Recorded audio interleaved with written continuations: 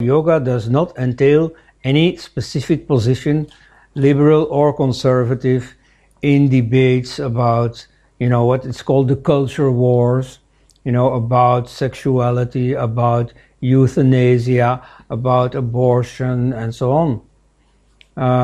There too, you find yoga masters who somehow at some point end up in one camp or in the other. You shouldn't try to box in yoga and enlightenment into certain political or ideological views. You see, to say that a yoga must necessarily be conservative, or conversely, that a yogi should necessarily be liberal, that is absolutely, reprehensible. This idea that you can combine yoga with being in the world, that has also been there since the beginning. And a very famous locus of this idea is the Bhagavad Gita. You see, where Krishna is explaining to Arjuna to do his duty. And his duty, being a Kshatriya, is to wage war, to take part in the battle. My name is Koenraad Elst. I am from Belgium, Chota Desh hai, England or Germany ke beech mein. Right, for those who don't know any geography among us. I have degrees in philosophy and in both the Chinese and the Indian sections of what is called officially Oriental Philology and History. Okay. So I know a bit about India, not as much as you people do, but in a few specific areas, of course, I studied a bit, like the ancient history with the question of the Aryan invasion debate, and then other topics in history, for the more recent history, the Ayodhya event, and similar controversies about places of worship. And then for the modern history, you see the ideological development around the different Hindu reform movements. So that's what I know a few things about. And then the comparative dimension, where you see to evaluate Hinduism as such, and also specifically the reform movements in the modern age. It is very useful, I find, to make comparisons with similar phenomena elsewhere. So, I have chosen the title Yoga versus Politics. Why? Well, you see, I wasn't thinking about that at all until in some internet discussion, people talked about the status of homosexuality in Hindu Dharma.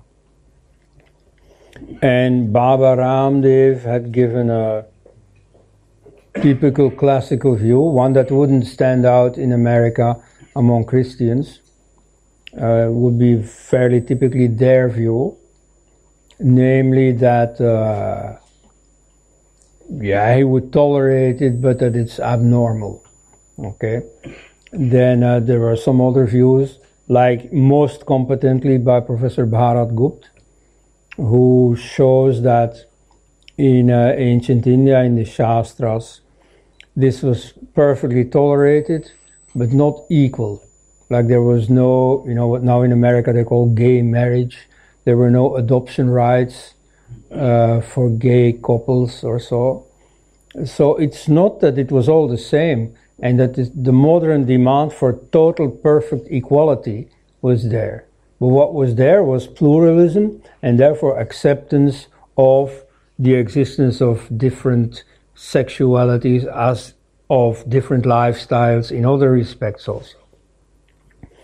Now, my attention was drawn by an intervention in that discussion by someone who objected to Baba Ramdev's conservative position, and he said, But Baba Ramdev, you see, he's an interesting yogi, but nevertheless he's not enlightened because of his position in this debate.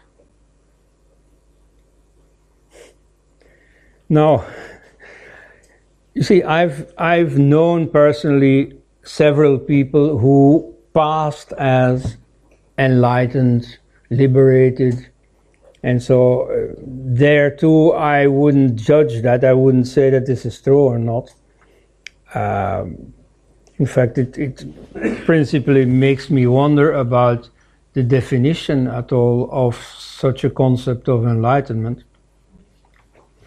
But, and you know, they were charismatic and they were impressive and so on. But I wouldn't dare to make a judgment, this person is enlightened or this person is not enlightened. And if I would want to find out, I would not ask for his political opinions.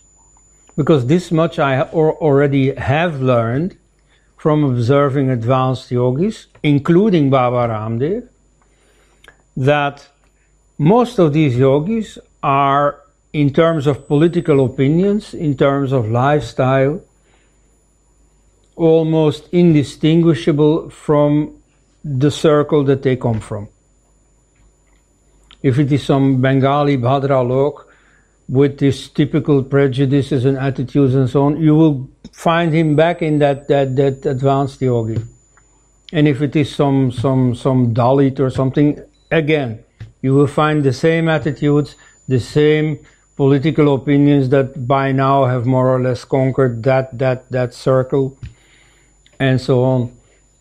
But the difference perhaps is that this is not very important in their lives. You see, and in fact that is the main difference. You see, people who care about yoga, they care less about other things. And so those opinions may be there, but they have other things to do than to entertain those opinions and to discuss those opinions. And so what is special about them is precisely that they try to get out of this world of ordinary human thinking, including forming opinions. Right? But I find that this attempt to drag yoga into ordinary political, ideological discussions is quite prevalent. Like, for instance, I know in San Francisco last year or 2 years ago, there was some conference about yoga and race, or yoga and racism, where the usual liberal positions were taken. Now, and so this person that I just quoted with this his opposition to Baba Ramdev had the same attitude of saying, yeah, but you can't be a real yogi, you can't be enlightened, whatever, if you take conservative opinions. Of course, a real yogi must be a liberal. It reminds me of the same phenomenon among conservatives, maybe 50 years ago or so, during the Cold War. Christians would say, well, you can't be a real Christian if you have any tolerance for communism. You see, if you take Christianity serious, well, automatically you must be an anti-communist. Which perhaps even is better defensible, because Christianity itself is an opinion and therefore can be situated in the opinion landscape and has certain implications for what your opinion will be about major challenges such as communism. But you see, at heart, and especially in the case of yoga,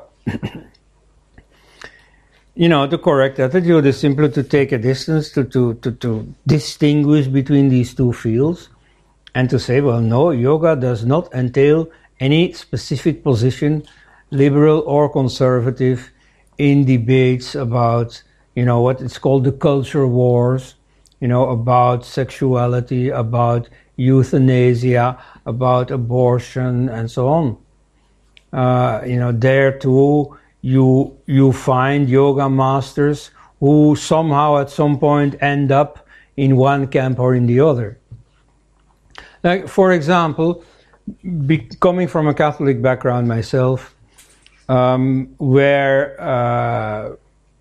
abortion is a very serious issue, where traditionally you're supposed to be against it, I was surprised and a little bit shocked when I read a quote by Swami Yogananda, the one of the autobiography, that abortion is not really a big issue, because you see, if a soul can't get into this particular body, well, it goes somewhere else. It can wait for some time until some other woman gets pregnant and slip into that fetus and get born there. Because, of course, the reincarnation perspective changes everything. In Christianity, life and death is a really important problem. In fact, because of the sin of Adam and Eve, they became mortal. And what is the solution, what is the resurrection, is to become immortal again. Okay, so in Christianity, death is the problem, and immortality is the solution. Whereas in Hinduism, and even more so in Buddhism, the attitude is, well, death is just a phase, and life is a given. You see, you automatically get reborn. Well, you know, whether you want or not, you get reborn anyway. You may try to jump off the wheel of reincarnations, but you can't unless you become a yogi. But so there, death is not a problem. And therefore, well, I can imagine an enlightened yogi, I'm not saying that Yogananda was that, but very many people believe so, that even an enlightened yogi says, well, abortion is, I won't militate against it.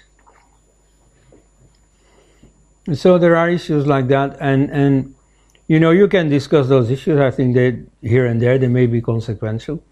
Like, for instance, in the West, there has recently been some commotion about the issue of euthanasia, assisted death. And in my country, as well as in Holland, there has now been an increasing acceptance of euthanasia. It has been legalized in a few countries, and it's coming up. It's like an inevitable, I think, wave of the future. That springs from yet another attitude to death, namely that death is inevitable. There's no afterlife coming like for Christians, and there's no reincarnation coming like for Hindus. No, at death it's over. So recently, a great Belgian intellectual died, Etienne Vermeers, who had long campaigned for free euthanasia. Then the law was changed, it became legal, and now he died by committing euthanasia. Okay. Now he was asked, "Aren't you afraid of dying?" And so his position is strictly atheist. When we die, it's over. In fact, he planned to put on his grave, in fact, I think he was cremated, but you see, what he thought was a good epitaph was some Latin phrase, which I will translate. 4 lines, very short ones. I didn't exist. I existed. I no longer exist. I don't care. See, now you see, that I think to Hindus must be a very foreign world, a very strange way of looking at it. That is just over, that there's nothing anymore. And so people asked him, but aren't you afraid of death? Of like just disappearing? And he said, yeah, but not being there doesn't hurt. So that's a different way of looking at it, but from which follows that you should take a rational attitude to death. It's no use prolonging your suffering and so on. If you feel you have to go, then you go. And so in Christianity you have a different attitude, that people have no right to decide over life and death. Only God has that right. And therefore, even if you're suffering and so on, you just have to wait until God decides to let you go, or to take your soul to himself, as Christians say. In India, this became a very live issue in recent years, when the Supreme Court had to sit in judgment on the application of a law that exists since the British period, namely that forbids any form of self-chosen death. There have been two controversies over British laws. One over a law prohibiting homosexuality. That has been discarded by the Supreme Court. And rightfully so, because the British thought correctly, this law doesn't exist among Hindus. Hindus allow all kinds of sexual strange things, and we need to step in out of our Christian responsibility to impose Christian morality. Again, in the issue of euthanasia too, you see these Hindus, they think nothing of fasting themselves to death. It's a very common practice. Like Veer Savarkar did so, like Vinoba Bhave did so. And so many, particularly among Jains, monks and so on, they do this. When they feel their time is up, they keep the honor to themselves and they fast themselves to death. Now, when Vinoba Bhave lay dying, he was visited by the then Prime Minister Indira Gandhi. And at that time, there were editorials by secularist editors saying, he shouldn't be visited by the Prime Minister. On the contrary, he should be imprisoned. He was trespassing against the law of the land by fasting unto death. He should be force-fed. Now, okay, the law of the land was there, but it was enacted specifically from a Christian viewpoint by the colonizers. Isn't it then normal that this law is being questioned? So now, fortunately, some Jains, you see, who had this case of someone fasting unto death, that, you see, some people wanted to prevent, went again to the Supreme Court, and finally, their so far final judgment was that, yes, you see, this should be allowed. This law should be made dysfunctional. The court can't suppress a law, can't abolish a law. Only Parliament can that, but they can make sure that this law is no longer applied. So you see, that is what they should have done. That's what they did. So in that respect, it's not the Hindu government that did anything, but the court and the social reality has simply led to a certain Hinduization of life in these two respects. You see, the control over your own death, that is now accepted. The more relaxed morality, typical of Hinduism, where you never stoned people, where you never put them in prison, like happened to famous cases like Alan Turing or Oscar Wilde. No, you see, where you just left them to do their own thing, without necessarily accepting them as fully equal. That may be a modern revendication, but at least you see it is more a Hindu attitude of being pluralistic and tolerant in these regards. So that has recently been achieved. Now here again you see, if you bring in the yogis, well, I have a feeling that they are closer in this case to the Hindu reality than to the Christian-inspired laws that have effectively been put out of use.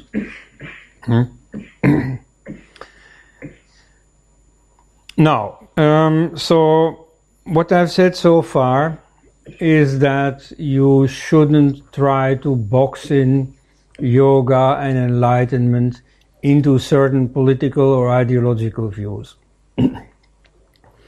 You see, to say that a yoga must necessarily be conservative, or conversely, that a yogi should necessarily be liberal, that is absolutely, reprehensible. I wouldn't say it so seriously, but you see, it's like it's misconceived.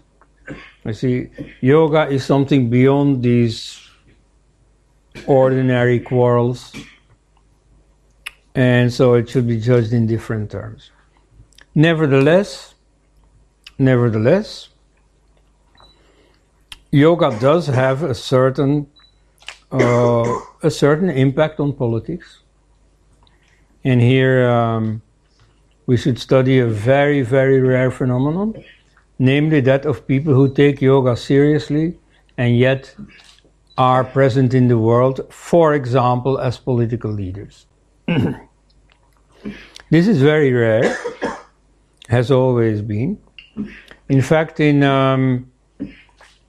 Hindu civilization, the attitude towards doing different things is one of specialization. You see, in the West, you have this culture of do it yourself. Especially in America, for instance, every man is supposed to be able to repair his own car. In India, nobody even cuts his own lawn. Because if you have any kind of normal income, you have enough to pay a gardener, to pay a kitchen maid, and so on. Okay? So there is a very strong specialization. In the West, you see, there are all these ladies who are bored and they take guitar lessons. Now, in India, either you are a musician or you are not. And you see, it's silly to be something else and then do a little bit of music. No, you see, that is useless. I mean, how could you compete ever with the professionals? So either you are a professional or you stay away from it. Now, that attitude has also been there regarding yoga. You see, in the West nowadays, there is a lot of advertisement of you can just be a householder, a man of the world, and also be a yogi. In India, I don't know, that's fairly untraditional. You see, either you are a yogi or you are not. And doing yoga for most people is a full-time occupation. So this Western attitude leads, according to the traditional Hindu viewpoint, leads to playing around, you see, acting like a yogi and dressing like a yogi, but whatever you do, it's not the real thing. Well, maybe. On the other hand, this idea that you can combine yoga with being in the world, that has also been there since the beginning. And a very famous locus of this idea is the Bhagavad Gita. You see, where Krishna is explaining to Arjuna to do his duty. And his duty, being a Kshatriya, is to wage war, to take part in the battle. In fact, I've been to that battlefield. See, I mean, I've been to India for so long, and, you know, from Delhi, it's so easy to take a day trip to Kurukshetra. It's like just nearby. And I had never done this, and so last year, for the very first time, I went to Kurukshetra. I went to, Pihova, some pilgrimage place on the Saraswati, just there also. But that battlefield, I mean, really, when I went there, there's such a tremendous energy. It felt so good, so right. And I personally am not drawn very much to the Bhagavad Gita and to the Krishna cult and so on. Nevertheless, there I was just so impressed. Anyway, so that's where Krishna gave this lecture to Arjuna, and in fact spoke about yoga, said to Arjuna, "Oh Arjuna, become a yogi," and at the same time said to Arjuna, "And now you do your worldly duty. You go to this battlefield, which is not exactly a yogic place. You do the killing and the bleeding and everything, because that's your duty." So maybe it's not so Hindu after all, or so un-Hindu after all. Let's go to another country, where there is some experience with this. It is China. In India, of course, everybody knows that Buddhism went to China. And so since 2000 years, you have Buddhist monasteries in China, where again you have people who are full-time meditators, also copiers of Buddhist scripture and so on, doing Buddhist things, being dressed as a Buddhist, not being married in order to devote more time to their Buddhist practice. Now, the indigenous Chinese culture had always found this a bit strange. You see, the Confucians, they thought that Buddhism was a superstition. This had, of course, also to do with the beliefs of Buddhism, namely reincarnation. You see, in China, you also had some beliefs about an afterlife, but you had also the attitude of, when we die, it's over. At any rate, this reincarnation thing, that was a bit bizarre. Just like in the modern West, you see, now it is gaining ground, but it is still looked upon as a somewhat funny doctrine. Like in the Roman Empire, it was also the same. You see, they had these stories about, I think it's Aeneas, one of their heroes. You see, he goes to the underworld, where he meets people that he knows and who have died. And then he gets the explanation. You see, after your death, when you come in the underworld, 3 things can happen. You see, either you are totally miserable and have lived a terrible life and so on, and then you go to the Tartaros, to hell, essentially, and you disappear, world of shadows. And either you are a great hero, very meritorious and so on, and then you go to the Elysian fields, to heaven, and that's where you stay. But most people, you see, they go into the river of forgetfulness. They take a dip in that river so that they forget their past life, and they go back to the world. They get reborn, and the whole cycle starts again. Now, that was their literature, but in actual practice, they still found this belief very strange. And so there are a few Roman writers who report that the Gauls, the Celts, they really believed in reincarnation. And, it had some very funny consequences. Well, funny, or at any rate real life consequences that were notable, that made them very heroic in the battlefield. Because after all, if you know you're going to be reborn, then it doesn't matter if you die, because you're going to come back again. It also doesn't matter if you kill, because the other guy is also going to come back again. So you have no fear and you have no scruples. So you fight a lot better. In fact, that is exactly why Krishna brings in that doctrine when he's talking to Arjuna. He says to Arjuna, why are you so worried about this battle? What is such a big deal about fighting? You see, if you die, well, you come back. It's like taking off your coat and putting it on tomorrow. And if you have to kill someone, again, he is in the same situation, You're pulling his coat from him, and tomorrow he puts on another coat. And so what's the big deal? Okay? So that is one attitude. But you see, still the Romans, they knew about it, but it was a bit uneasy. And so the same thing with the Chinese. They thought that this Buddhism was bizarre and was foreign. That, of course, also helped. But they mainly thought, their main objection to Buddhism was, this is irresponsible. You see, you have a certain social duty. And even the Buddhist monks, you see, they eat food that somebody has grown, somebody has prepared. They live in houses buildings that someone has built. So they themselves don't want to contribute to a world that they live in, that they profit from. In fact, the same attitude existed in the Vedas. You have a duty towards your parents, namely of continuing their work, the world they built, including continuing the life they gave you by continuing to giving that life to yet the next generation. So you see, both economically and even biologically, Buddhist monks are parasites. That is like the critique. Now, nevertheless, you see, the different religions in China coexisted.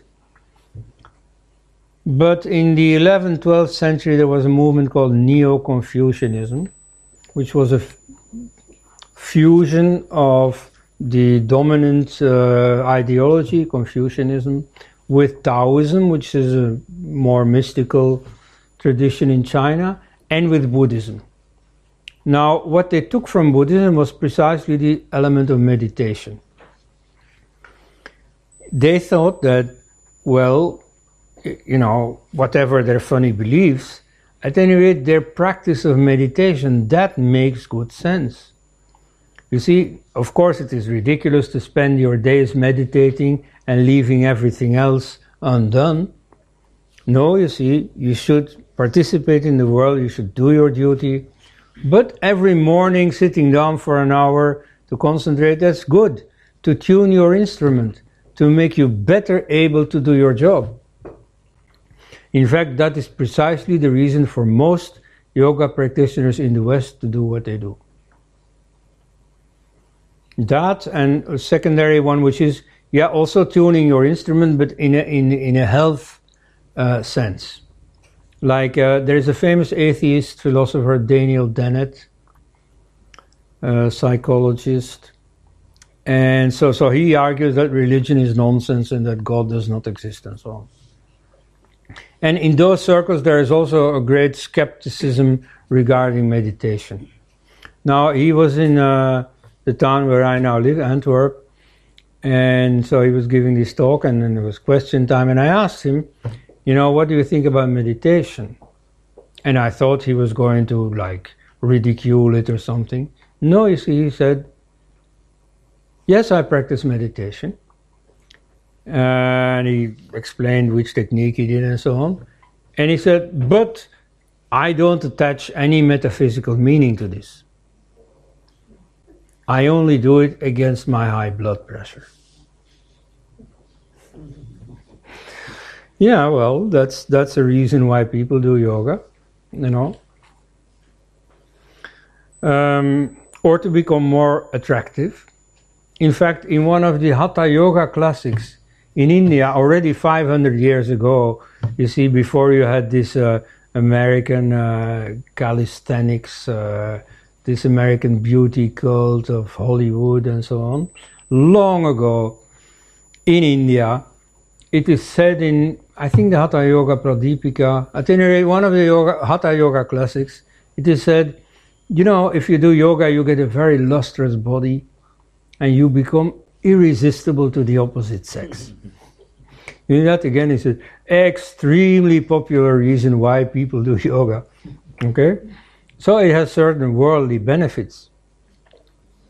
So, you see, the Neo-Confucian attitude was, you see, you shouldn't take yoga too seriously. You shouldn't hang your whole life on it. But it has certain uses. And so to that extent, within measure, you know, you should use it. And so that attitude still exists, and so now in the West it is very much there. In India, by contrast, well, I'm not so sure. A friend of mine, a yoga teacher, was giving this lecture, and, you know, in question time he got the question that in such situation in the West you always get every time, namely, but is yoga fit for Western men? Is it not something typically Oriental, something that you should have a certain lifestyle for and so on, that is not fit for the dynamic Westerner? And he answered, well, I think there is far more practice of meditation in the West than in India. I don't know how Hindus feel about this. I mean, I don't know, maybe you are all crypto muftis and crypto imams or so, but I think most people here are Hindus. So what would you say about it? Is this correct?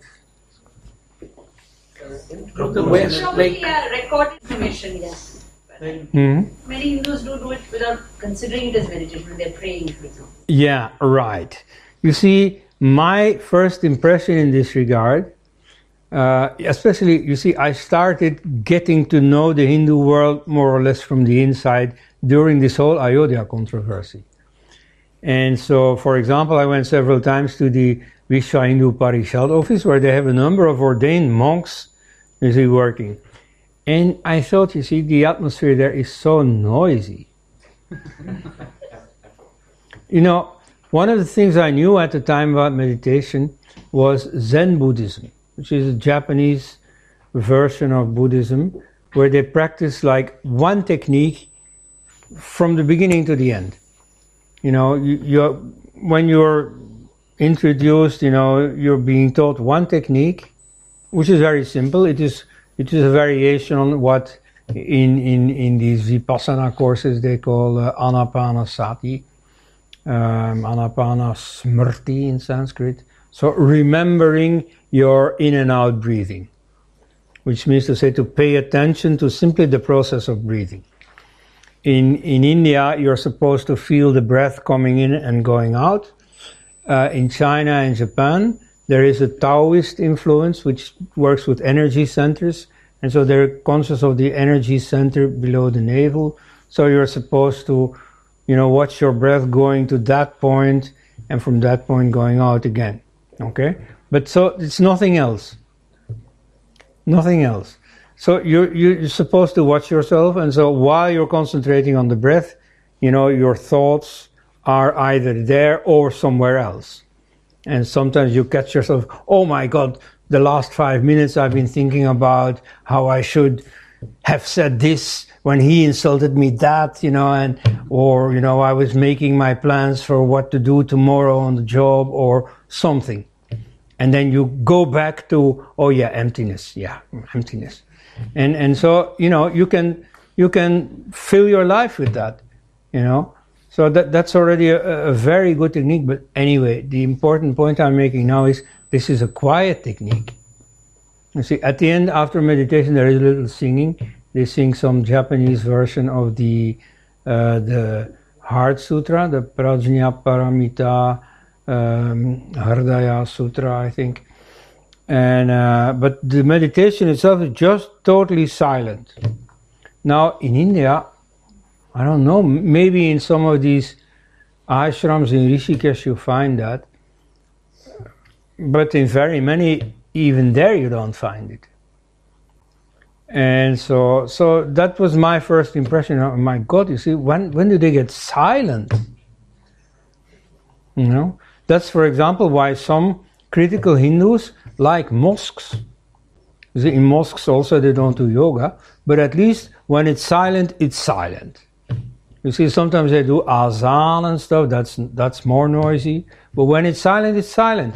And also visually, it's like white walls. You see, like you see the visual noisiness of Hindu temples with all kinds of idols and sculptures and so on is like replicated in the auditory sense by all kinds of bhajans going on and bells rinkling and so on. Now, of course, you see, a Hindu who knows his stuff will say, yeah, but this is not meditation. You know, nobody expects that. This is a ritual. And that is noisy. And when it's time for meditation, we do that and we stop the noise. Okay. Nevertheless, experience teaches that people who do meditation, but who also do certain rituals and so on, after a while do less and less meditation and more of the rest. Because there is a certain inertia mechanism in most people, so that the effort that you have to put in meditation, well, that's not kept up. You know, unless you are regularly stimulated to do that, then it weakens. And so, after 5,000 years, you've really had enough opportunity to let the effort weaken. And so in that sense, you could say, well, yeah, there's not enough of it in India. But you see, that is a very provisional opinion. That is an impression that others from the West also have had. That's an impression that I also get. And so most of the people I know, I mean, I know very many people in the publishing sector, for instance, in the media. I don't know too many there who do yoga. There are some, but then again, in the West, I have to say the same thing. You see, people who have time, like housewives, that's where you find many people really practicing Hatha Yoga principally.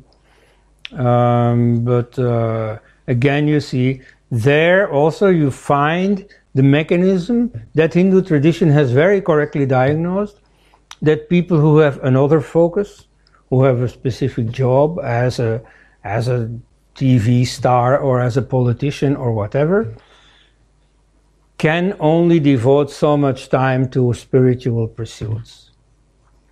And so there you find the wisdom of Hindu tradition that says either you do it or you don't.